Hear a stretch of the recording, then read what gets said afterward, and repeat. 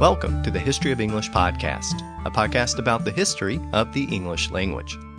This is episode 42, Beowulf and Other Viking Ancestors. In this episode, we're going to explore the ancestors of the Vikings, and we're going to examine a period of Northern European history which has relatively few reliable sources and a lot of mythology. So we're going to try to distinguish myth from reality as much as we can. This place and time period also coincides with the setting of Beowulf. And since Beowulf was likely composed during or shortly after this period of Scandinavian history, it's one of the few somewhat contemporary accounts of the people of that region. So we're going to see what information Beowulf can tell us about this history as well. And let me begin by explaining why this is a good time to turn our attention to Scandinavia. In our overall story of English, we're somewhere in the middle 700s, so we're basically halfway through the Anglo-Saxon period. The period in the mid-700s is significant because it marks a brief period of time after the church arrived, but before the Vikings began to arrive. The Viking invasions really began in earnest at the very end of the 700s and lasted for several centuries. When they arrived, the Vikings looted, robbed, killed, and plundered. And eventually, they began to settle in large portions of Britain. And with that settlement, a large portion of eastern and northern Britain, called the Danelaw, passed into the control of the Danes. And the Old Norse language of the Danes began to find a home in Britain. But just as English was assimilating the influences of Old Norse, the Normans arrived from France in 1066. So within a period of about 3 centuries, English experienced the dual impact of Norse and then French, and it was really this back-to-back period of invasion and conquest which changed English so fundamentally between Old English and Middle English. And I think this point sometimes gets overlooked. From the 9th century through the 11th century, England was racked by invasions and turmoil. The invaders brought foreign languages, and in the process, the English language was battered and beaten. It was twisted and pummeled. It was broken down and put back together again. And it was the back-to-back invasions of Old Norse and Old French which produced those changes. Had there been a greater interval between the invasions, English probably would be a very different language today. But together, Old Norse and then Old French radically changed English, and it produced an early version of the language which we speak today. So, as we consider this period in the mid-700s, we're in a period in which the original form of English was still being spoken throughout Anglo-Saxon Britain. And we're in a narrow window in which Britain was post-Christian and pre-Viking. And for that reason, along with others, many scholars think this was the period in which the Beowulf poem was likely composed. And that's because there are definite Christian influences in the poem, and there are specific references to parts of the Bible. So scholars are confident that it was composed after Christianity had spread across the island. But the poem praises the Scandinavian roots of the Germanic people, and specifically it praises the Danes. It describes an heroic period in which the Danes and the Scandinavian Geats were honorable warriors, adhering to the traditional Germanic warrior code. And given that the Scandinavians are generally portrayed in a positive light, many scholars think that Beowulf had to be composed before the Vikings began to loot and ransack the island. Now, not everyone agrees with this theory. There are some scholars who argue that the poem was composed later, near the end of the Anglo-Saxon period. And I'm not going to delve into all of those arguments right now, but the traditional view has been that the Beowulf poem is post-Christian and pre-Viking. So that leaves this narrow window from the late 600s through the 700s. And if that view is correct, Beowulf foreshadowed the arrival of the Vikings a short time later. So at this point in the story of English, we need to turn our attention away from Britain to examine those outside influences which were about to arrive on the British shores. Remember that this is ultimately a podcast about English, not Britain, and in order to understand English, we have to occasionally turn our attention elsewhere.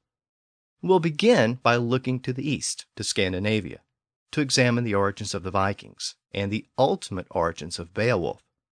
In a couple of episodes from now, we're going to briefly look at developments within the Frankish kingdom, and we'll examine the origins of Old French. But let's begin by looking at the ultimate ancestors of the Vikings in Scandinavia. And let's remember that linguists traditionally divide the Germanic languages into three groups. There were the East Germanic languages, which included the Gothic language, but all of those languages eventually died out. Then there were the West Germanic languages, which include most of the Germanic languages which we've discussed so far in the podcast.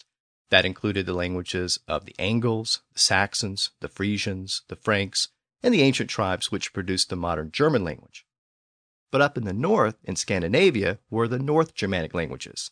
And up to and including the period of the Vikings, these North Germanic languages were so closely related that linguists believed they represented a common language.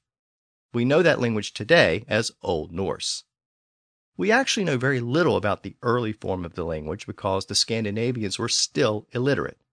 They did use some runic symbols, so a little bit can be discerned from those inscriptions.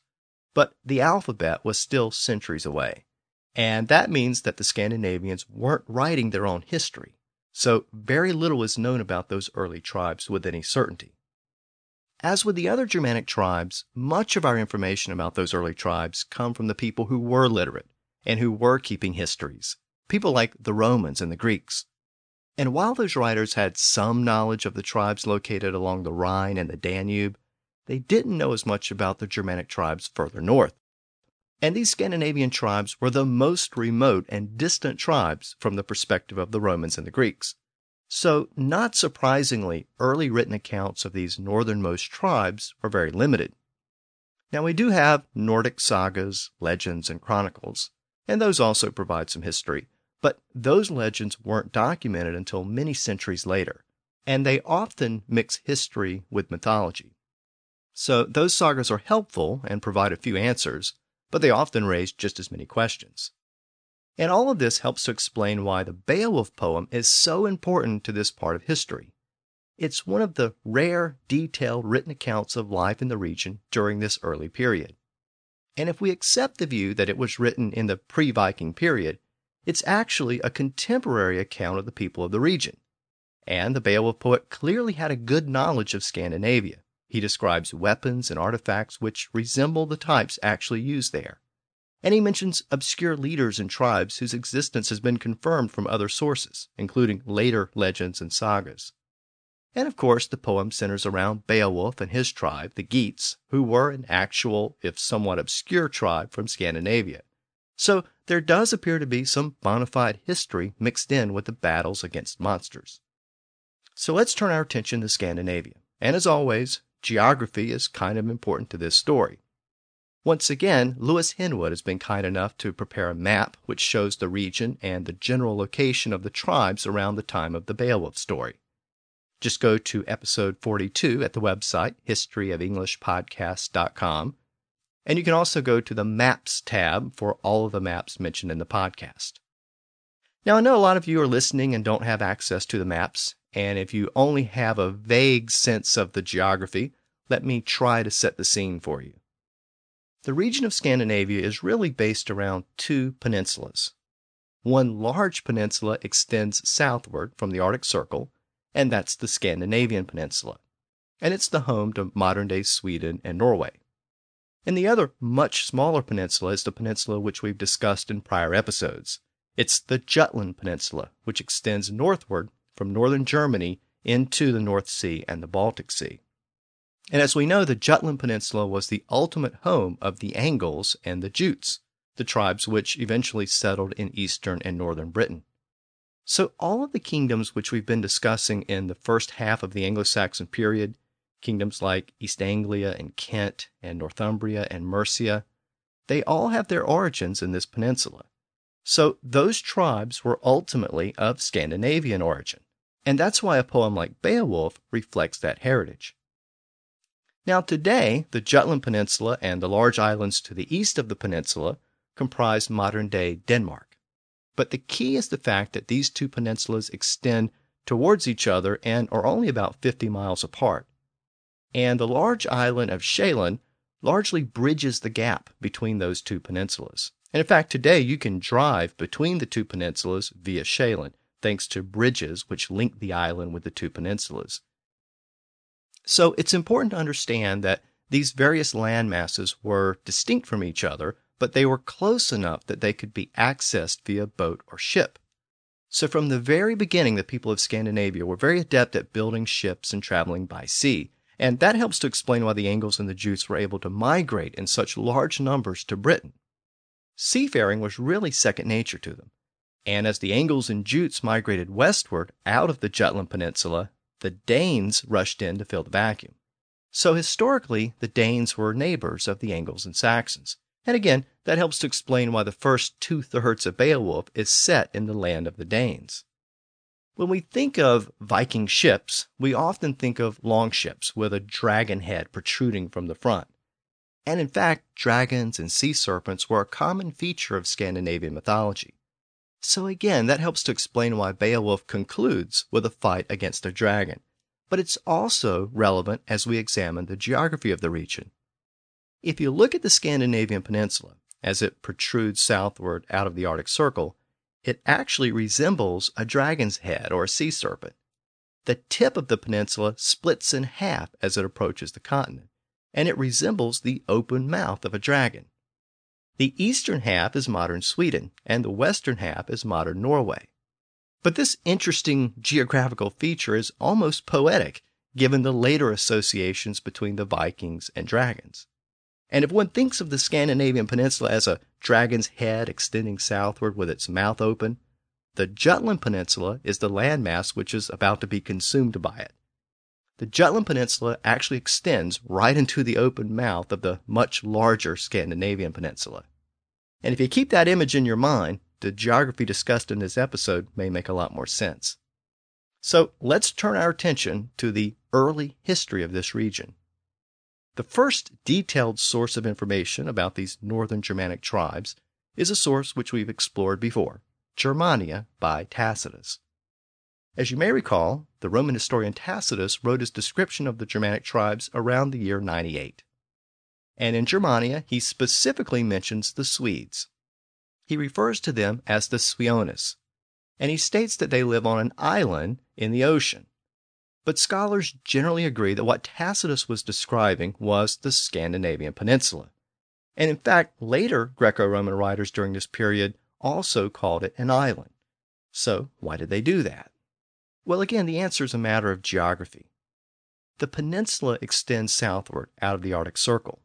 And from the perspective of the Romans, you didn't really travel from Eastern Europe up into Finland, through the Arctic Circle, and then down into the Scandinavian peninsula. In fact, most of them may not have been aware that you could even do that. So from their perspective, there was this large landmass out in the North Sea and the Baltic Sea that extended up into the ice and snow of the Arctic Circle. You had to travel by ship to get there from the Jutland Peninsula or northern Germany. So they just assumed that it was a large island. But today we know that Tacitus was referring to the southern tip of the Scandinavian peninsula, basically southern Sweden. Tacitus also notes that the Swedes, or Suiones, were known for their powerful fleets and their unusual boats, which had a prow at each end so the boat could move in either direction. So what he's describing here is really an early version of the Viking longship, a shallow boat that was capable of crossing a sea or traveling up and down rivers. It could be propelled by sails or oars, and it was very strong, yet it was light enough that the crew could get out and carry it over land if necessary. And because of its unique design, which is mentioned by Tacitus, the longship could travel in either direction without having to turn around. So a raiding party could cross an ocean, sail up a river, conduct a raid, and then flee very quickly without having to turn the ship around. So these innovations gave the Vikings some huge advantages in later years. And Tacitus suggests that some of these innovations were in place very early on. So these ships represent both a design and a technological innovation. In the past, we've seen how small technological advances often led to military superiority and rapid expansion. The Indo-Europeans mastered horse riding and wheeled wagons, and that led to their expansion. The Huns mastered the stirrup on both sides of the horse, and that led to their expansion. Well, the early Scandinavians mastered this new type of naval technology, and that ultimately led to their expansion out of Scandinavia and into much of Europe. And it's not surprising that they developed advanced maritime technology. Much of the Scandinavian peninsula is mountainous, so most of the villages and settlements were located along the islands and the inlets near the coast. And south of the Scandinavian peninsula were all of the islands associated with modern Denmark. So the best way to travel from one village to another was by boat. So the Scandinavian culture evolved into an advanced maritime and shipbuilding culture. And so it might not be surprising that we get several words related to ships from Scandinavian sources. The word keel, meaning the lowest part of a ship, and the word bow, meaning the front of a ship, are both usually attributed to Scandinavian origins. And it's important to keep in mind that the Germanic languages of Northern Europe were all very closely related early on, so very often when we compare Old English and Old Norse words, many of the words are almost identical. And even by the time of the Viking invasions of Britain, it's believed that both languages were still similar enough that the Viking settlers and the Anglo-Saxons could communicate with each other, at least on some basic level, without the need for a translator. So, as we look at Old English and Old Norse, it shouldn't be surprising to see very similar words in both languages.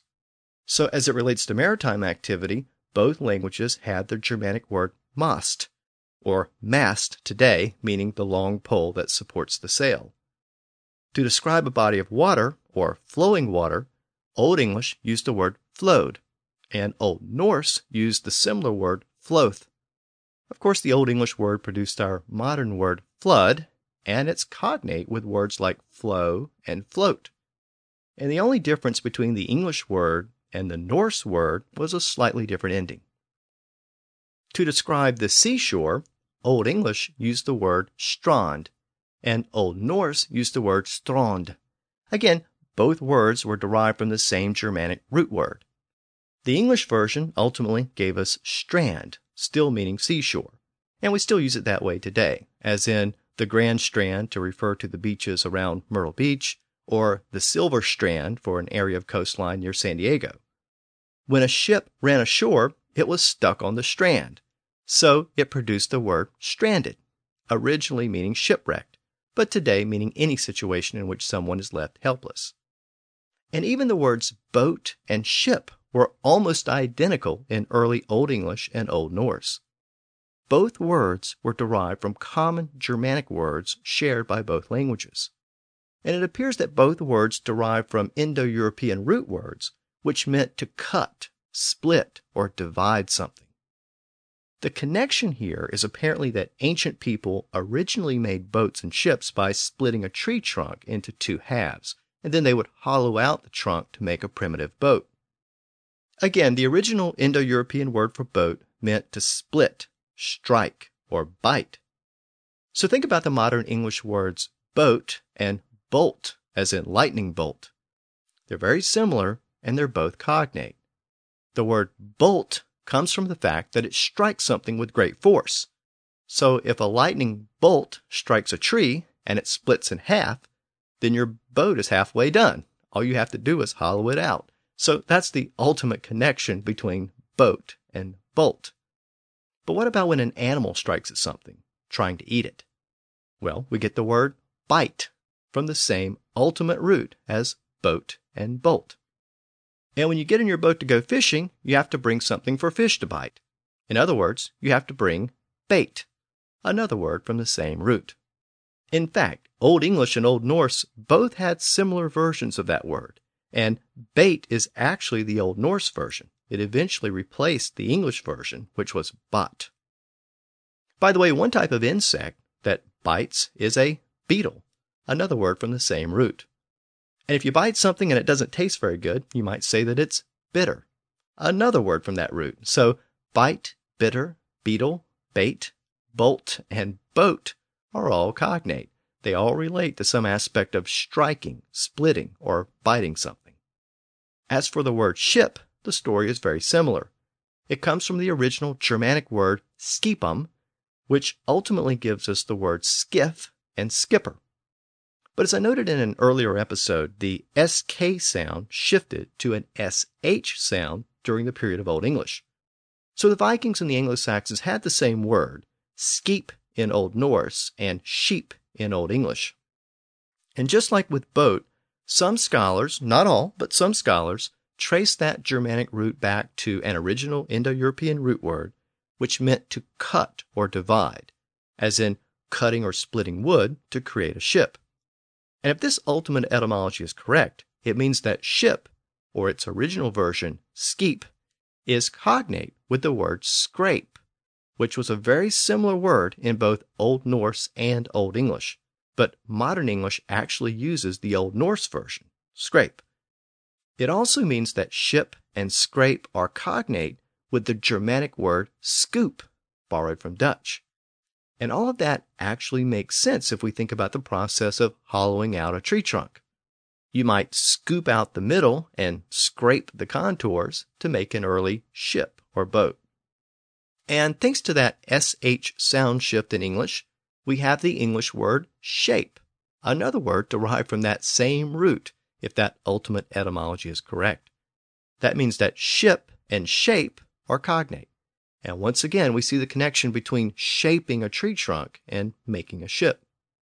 So I wanted to make 2 points with that digression. First, I wanted to show the ultimate origin of words like boat and ship. And secondly, I wanted to show how similar some words were in Old English and Old Norse.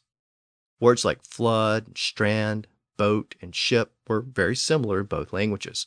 And the Norse influence was so great after the Viking invasions that English occasionally gave up its native English word and elected to use the Norse version of the word going forward.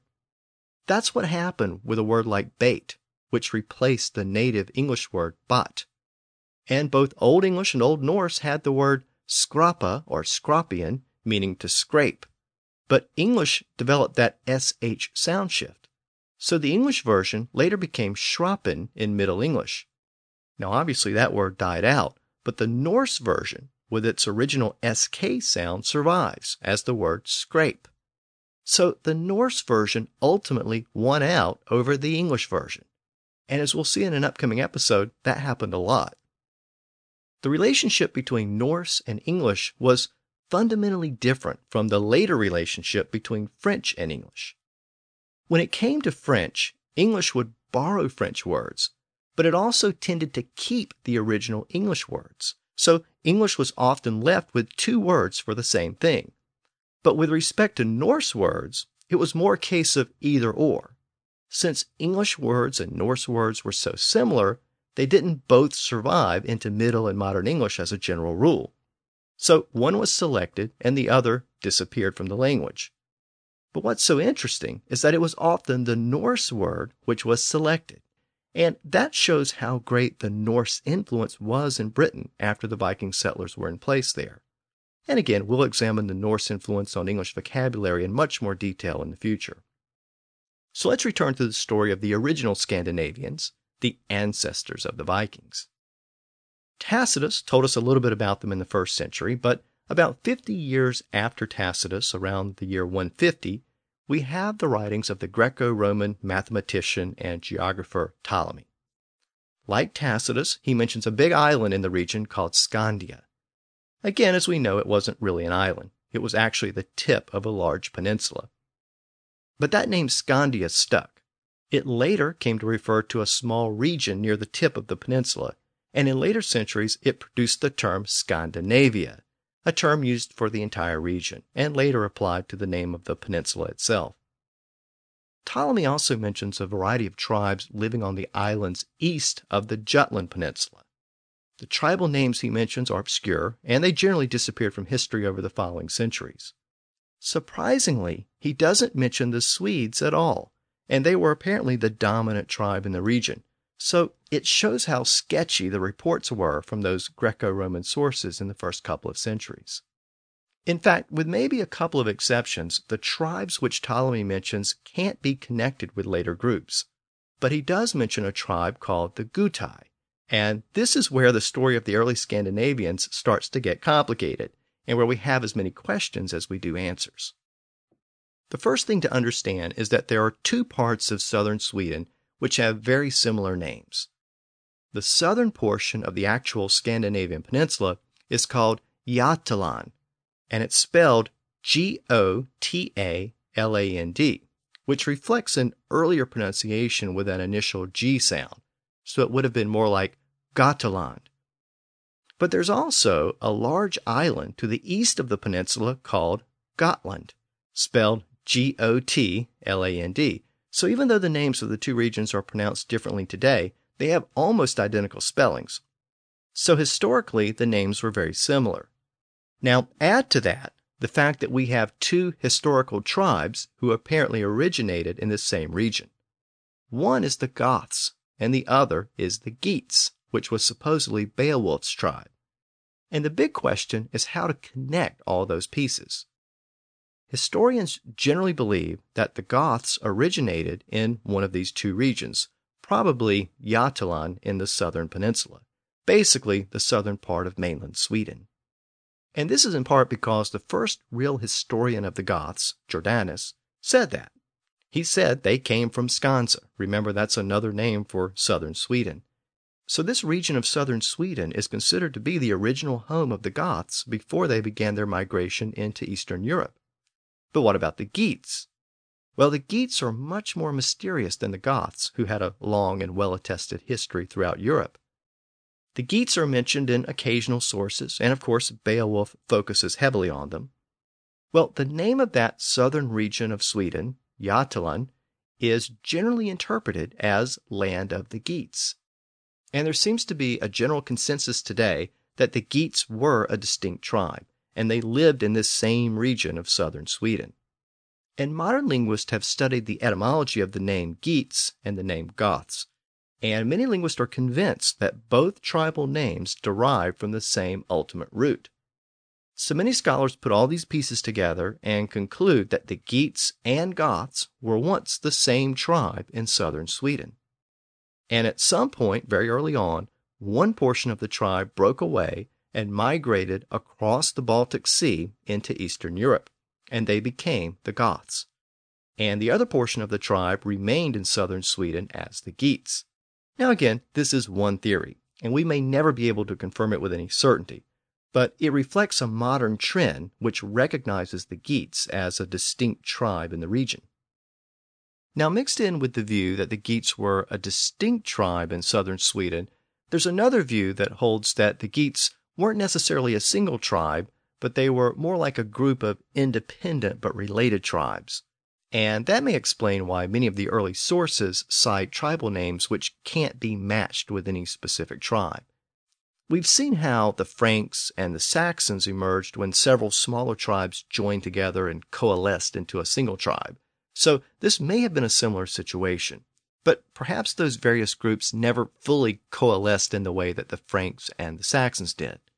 However, many historians think that these Geatish tribes were pretty powerful, especially if they fought together, and it appears that they even challenged the power of the Swedes to the north.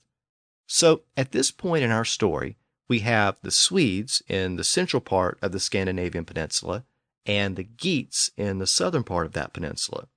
And over in Jutland, we have the Jutes to the north and the Angles in the south. And as far as the contemporary written sources are concerned, that's about it until the middle of the 6th century. We actually have about a 400-year gap without a contemporary historical source. But in the 6th century, the Roman historian Jordanes wrote his History of the Goths. As I noted earlier, Jordanes also refers to the supposed island of Skansa, and he says that the Goths originated from that region. He then mentions the Swehans and later the Suetidae, which is generally considered to be two different names for the same tribe, the Swedes. Much of his information was based on other sources, and he apparently confused the two variations of the same name in some of those other sources. Now, with respect to the Swedes, he seems to confirm that they were the dominant power in Scandinavia. He notes that they were the source of the black fox skins which were sold in Roman markets. And this is evidence of their extensive trade across the Baltic and deep into southern Europe. This trade had apparently made the Swedes very prosperous, and it contributed to their early dominance of the Scandinavian peninsula. Jordanes also says that the Swedes were famous for their horses. And this reference to horses is also notable. The English term filly, meaning a small female horse, was borrowed from the Vikings, and it's actually related to the Old English word foal, meaning a young horse. So filly and foal are cognate. One is the Norse word, and the other is the native English word. But what about the word horse? Well, you might remember that it was a common Germanic word, but it was one of those Germanic words which can't be traced back to the original Indo-Europeans. The original Indo-European word for horse gave us words like equine and equestrian. So the word horse was picked up from somewhere else, perhaps from people who were native to the region when the first Indo-European speakers arrived. But it became part of the standard Germanic vocabulary. Both Old Norse and Old English had the word horse. But they also had another word, which also meant horse. In English, that word was hengist, and in Old Norse, it was hesta. The English version, hengist, eventually died out. But the Viking settlers in Britain used their version of the word in the name heste mathra, which meant a horse boy or horse attendant. It appears that the later Anglo-Saxons took that term from the Vikings, and they substituted the English word hengist for the Norse word hesta, and it became hengismathra. And that term eventually produced the term henchman, originally meaning a horse attendant or servant, and later meaning a bully or enforcer, like a gangster's henchman. But those two terms, horse and hengist, are closely tied to Germanic mythology. According to Bede, the first two Germanic leaders who were invited to Britain were two brothers named Hengist and Horsa. Supposedly these two brothers were Jutes, and they established the kingdom of Kent. And scholars have always been intrigued by this story because both names mean horse, Hengist and Horsa. And since horses were so important and prestigious, it was apparently an honor to have a name which meant horse. But I mention this here because that name, Hengist, also pops up in Beowulf. So there are some interesting connections here, but we'll explore those connections in the next episode. So let's go back to Jordanes. He tells us that the Swedes were famous for their horses and that they were extensive traders. But then he tells us something else very important. He provides one of the first mentions of the Danes. He says that the Danes were an offshoot of the original Swedish tribe. So apparently the Swedes had become so large in number that the Danes split off from the main branch. And Jordanes says that the Danes had since migrated and displaced other tribes in the region. Now we know that the Danes eventually settled in the southernmost part of the Scandinavian peninsula and the islands to the south and west of the peninsula. So putting these pieces together, it appears that the Danes broke away from the main group of Swedes somewhere in the central part of modern Sweden.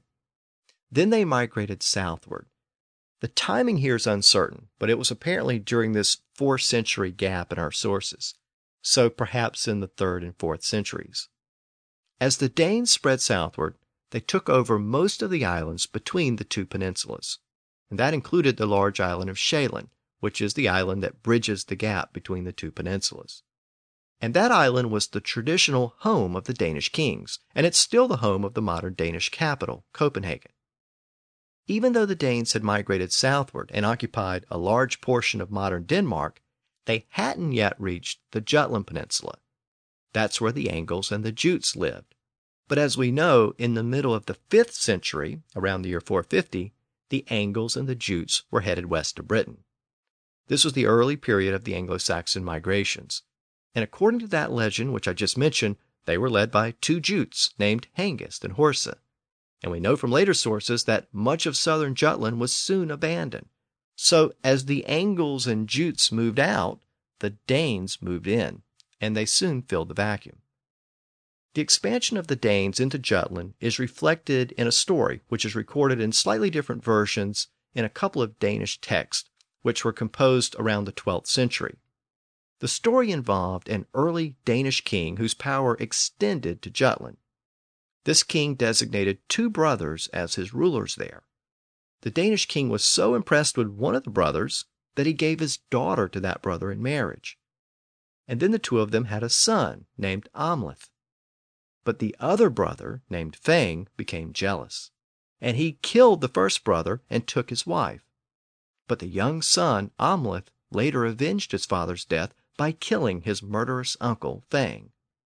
Now, if that story sounds vaguely familiar to you, imagine the young Amleth wrestling with the decision of whether or not to kill his uncle, and imagine him pondering that dilemma with the line, to be or not to be, because Amleth was the original Hamlet.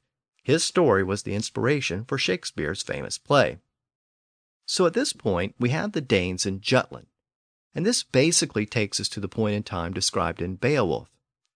In Beowulf, the Danes are a distinct tribe living in the region of modern Denmark. The Danish king is Hrothgar, and he builds a great hall called Heorot. And it's believed that this hall was probably based upon an actual hall built by the Danes on the island of Sjælland, not far from modern-day Copenhagen. As we survey the surrounding region during this time, we've seen that the Danes were filling the vacuum left by the departing Angles and Jutes in the Jutland Peninsula, but there were probably some remnants of the Jutes and Angles still on the ground. To the north of the Danes was the Scandinavian peninsula.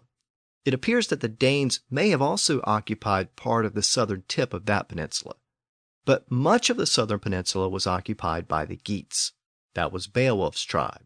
In fact, Beowulf's first appearance in the poem is his journey by sea from the land of the Geats to Hrothgar's Danish kingdom. So it basically describes Beowulf traveling from southern Sweden to the island of Sjælland, near, again, modern-day Copenhagen. The first two-thirds of the poem is actually set in Denmark, and then Beowulf returns home to Geatland, so he returns to southern Sweden. And the poem suggests that there was a good and stable relationship between the Geats and the Danes.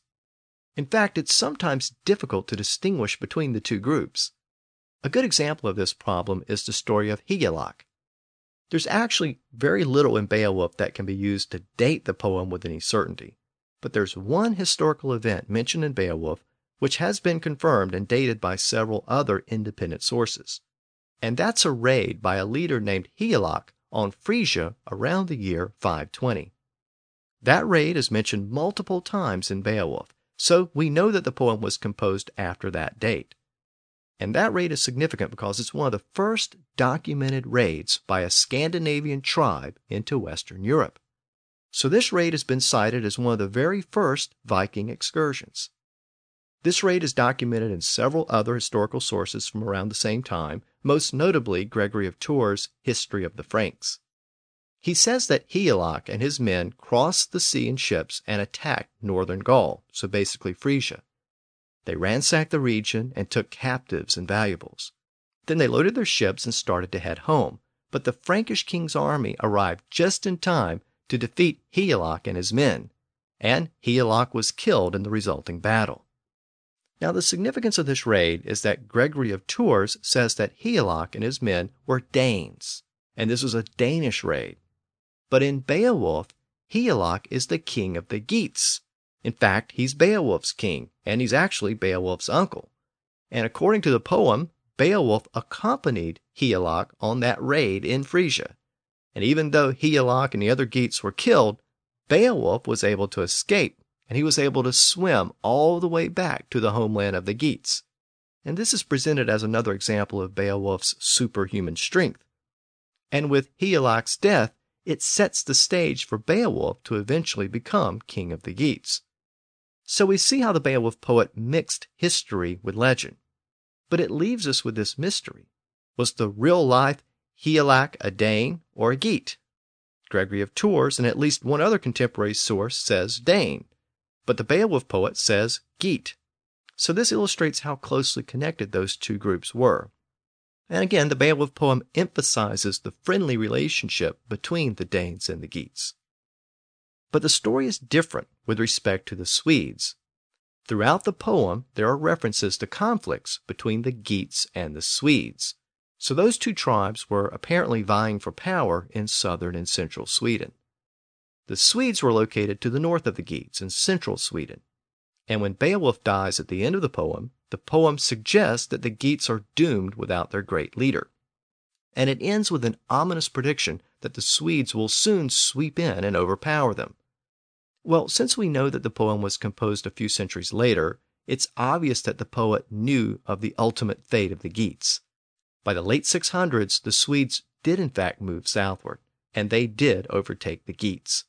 And in the process, the Geats were lost to history as a distinct tribe, and the Swedes came to occupy most of the region of modern-day Sweden. Now, I say that the Geats were lost to history, but their name still survives in the name of that region, Jataland, land of the Geats. But what happened to the Geats? Were they simply assimilated into the Swedish kingdom, or did a large portion of them flee and go somewhere else? Well, the possibility that a large number of Geats fled elsewhere raises some interesting questions. And one proposed scenario provides some intriguing links between the Geats, the Angles, and the Sutton Hoo ship burial, and ultimately connections to the poet who wrote Beowulf. This theory proposes that the Swedes swept in and conquered the Geats in the southern part of the Scandinavian peninsula, and then a significant number of Geats fled the peninsula and followed the same westward path as the Angles and the Saxons and the Jutes. In other words, they headed to Britain. This theory suggests that they settled in East Anglia, and it proposes that the immigrating Geats mixed in with the Angles who were living in East Anglia, but the Geats soon emerged as the early rulers of the kingdom, and it suggests that the first East Anglian dynasty was in fact of Geatish origin. So, what's the evidence to support that theory? Well, the strongest evidence lies in the names of the family dynasties who ruled East Anglia and the Geats. The original East Anglian royal family was called the Wulfingas, or Wulfings. But according to later Norse sagas, the ruling family of the eastern Geats at the time of the conquest by the Swedes was the Wulfings. So, between Wulfings and Wulfings, the names are almost identical. And given the tremendous variation with which many of these names appear in these old chronicles and sagas, that type of similarity is actually striking. And we have to combine this evidence with the fact that many scholars have long assumed some connection between the East Anglian court and Scandinavia. Remember, this is where the Sutton Hoo ship burial occurred, and that type of ship burial is closely associated with Scandinavia. It's the only known ship burial of its kind in Britain. So that suggests some type of unique link between the East Anglian kings and the Scandinavian kings. And we should keep in mind that the story of Beowulf begins with a ship burial, which is amazingly similar to the Sutton Hoo ship burial. And so many scholars believe that the Beowulf poet likely had some knowledge of the Sutton Hoo ship burial. Maybe it was second-hand or third-hand knowledge, but he was definitely aware of the details of those types of burials. But more than that, the poem describes objects and artifacts of the type normally found in Scandinavia. For example, the poem repeatedly mentions objects which have curvy, interlaced patterns, and several objects unearthed at Sutton Hoo have those same type of patterns. And the poem also mentions boars on helmets, and the Sutton Hoo burial also has objects with boars on them, including a helmet. So we also have an archaeological connection between East Anglia and Scandinavia. Perhaps a group of Geats migrated from Scandinavia and brought some of those artifacts with them. And those Scandinavian artifacts or heirlooms were buried with that ship. And somehow the Beowulf poet was aware of those objects. And the timing actually works. Sutton Hoo occurred in the early 600s. And if we assume the probable date of Beowulf was the late 600s or 700s, then that means that the poem was composed within the living memory of Sutton Hoo. We also have to consider that the Geats are a somewhat obscure tribe in the historical sources. Not a lot is known about them. But Beowulf is really the story of the Geats, at least a famous Geatish warrior who eventually becomes king of the Geats. And more importantly, the poem praises the Geats and the Danes. Both groups are generally portrayed in a flattering light, but the Swedes are portrayed as an ominous threat. So that suggests that the poet may have had some connection to the Geats, or at least to Geatish mythology and legends. So how did the poet know so much about the Geats, and why was he so interested in them? And why would he assume that his audience would be interested in them? And the poem makes lots of passing references to Geatish and other regional leaders, many of whom are obscure. But it's very clear that the poet expects his audience to know who those figures were. So again, This suggests that the poem was composed at an early date when the Anglo-Saxons would have known about those 5th and 6th century figures. But it also suggests that the audience had an historical connection to those people. So some scholars have proposed that the Beowulf poet was in fact a poet in the East Anglian court. And if the East Anglian court was connected to the Geatish court in Scandinavia, then all of that would start to make sense. It would certainly connect a lot of dots in this period of history. But again, even though this theory has been advanced by some scholars, it all falls into the category of speculation. And we may never know if these pieces of history can actually be connected. So, where does that leave us? Well, it leaves us with the Swedish conquest of the Geats in the southern part of the Scandinavian peninsula. And that left the Swedes in control of most of the eastern half of that peninsula, so most of the territory of modern Sweden. Meanwhile, the Danes were in control of much of the modern-day territory of Denmark, so the Jutland Peninsula and the islands to the east of the peninsula. And up to this point, I haven't really mentioned Norway. And that's partially because, up to this point, the western region of Scandinavia was still mostly empty. There were several isolated communities, but no semblance of unity or common governance. Each community was basically an independent kingdom. The communities were generally located along the west coast of Scandinavia, amongst a chain of islands and sheltered harbors. And the mountain range that runs along the spine of the peninsula kept the people of Norway and Sweden separated from the very beginning. For most of the maritime people of Scandinavia, the North Sea and the Baltic Sea was the real center of their universe. If they set out for the Baltic lands to the east, they went Ostervegar, the east way. And if they set out for Germany and continental Europe to the south, they went Sutervegar, the south way. And if they set out for the region on the northwestern side of the Scandinavian peninsula, they went Norvegar, the north way. And that Old Norse term translated directly into Old English as Northway, and later became Norway. And this was basically the state of Scandinavia at our point in the overall story of English around the middle 700s. These three main groups, the Swedes, the Danes, and the Norwegians, were about to set sail. By this point, Scandinavian traders were already active in Britain. There's evidence that some men in Northumbria had begun to wear their hair in braids to mimic the hairstyles worn by Scandinavian traders, and this was considered a sign of toughness. And as the Scandinavians traded with places like Britain, they came to realize that those places were actually pretty wealthy. And the wealthiest places of all were monasteries. And there was another important thing about those monasteries. A lot of them, like Lindisfarne, were located right along the coast. And they were full of monks and nuns. And monks and nuns weren't exactly known for their ability to fight. So you didn't need a formal education to do the math. The wealthiest targets in Britain happened to have very easy access by water. And they also happened to be very poorly defended. And the Scandinavians just happened to have the maritime technology to engage in lightning-quick raids. And they were already engaging in those raids in places like Frisia. So the Vikings were about to make their presence known in Britain. But before we explore the Viking invasions of Britain, there's one more aspect of Beowulf which I want to explore.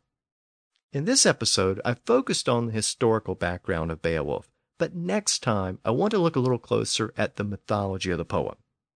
We'll take a closer look at some of the legendary stories set forth in the poem, and we'll focus on the monsters and the supernatural elements of the poem. We'll also explore the presence of monsters and mythological creatures in Anglo-Saxon society, and we'll see how these themes connect the culture of the Anglo-Saxons with the culture of the Scandinavians. And let me conclude by noting that I'm still working on that special Beowulf series, which actually takes you through the whole poem and examines the specific language of the poem. And I should have it ready pretty soon, so stay tuned for more information about that. And as always, if you have any questions or comments regarding the podcast, please feel free to contact me at kevin@historyofelglishpodcast.com. And let me thank all of you who've made donations to the podcast, as well as those of you who've rated the podcast and written reviews on iTunes. And if you haven't rated the podcast on iTunes before, I would invite you to do that because it actually helps new listeners discover it. So, thanks again, and until next time, thanks for listening to the History of English podcast.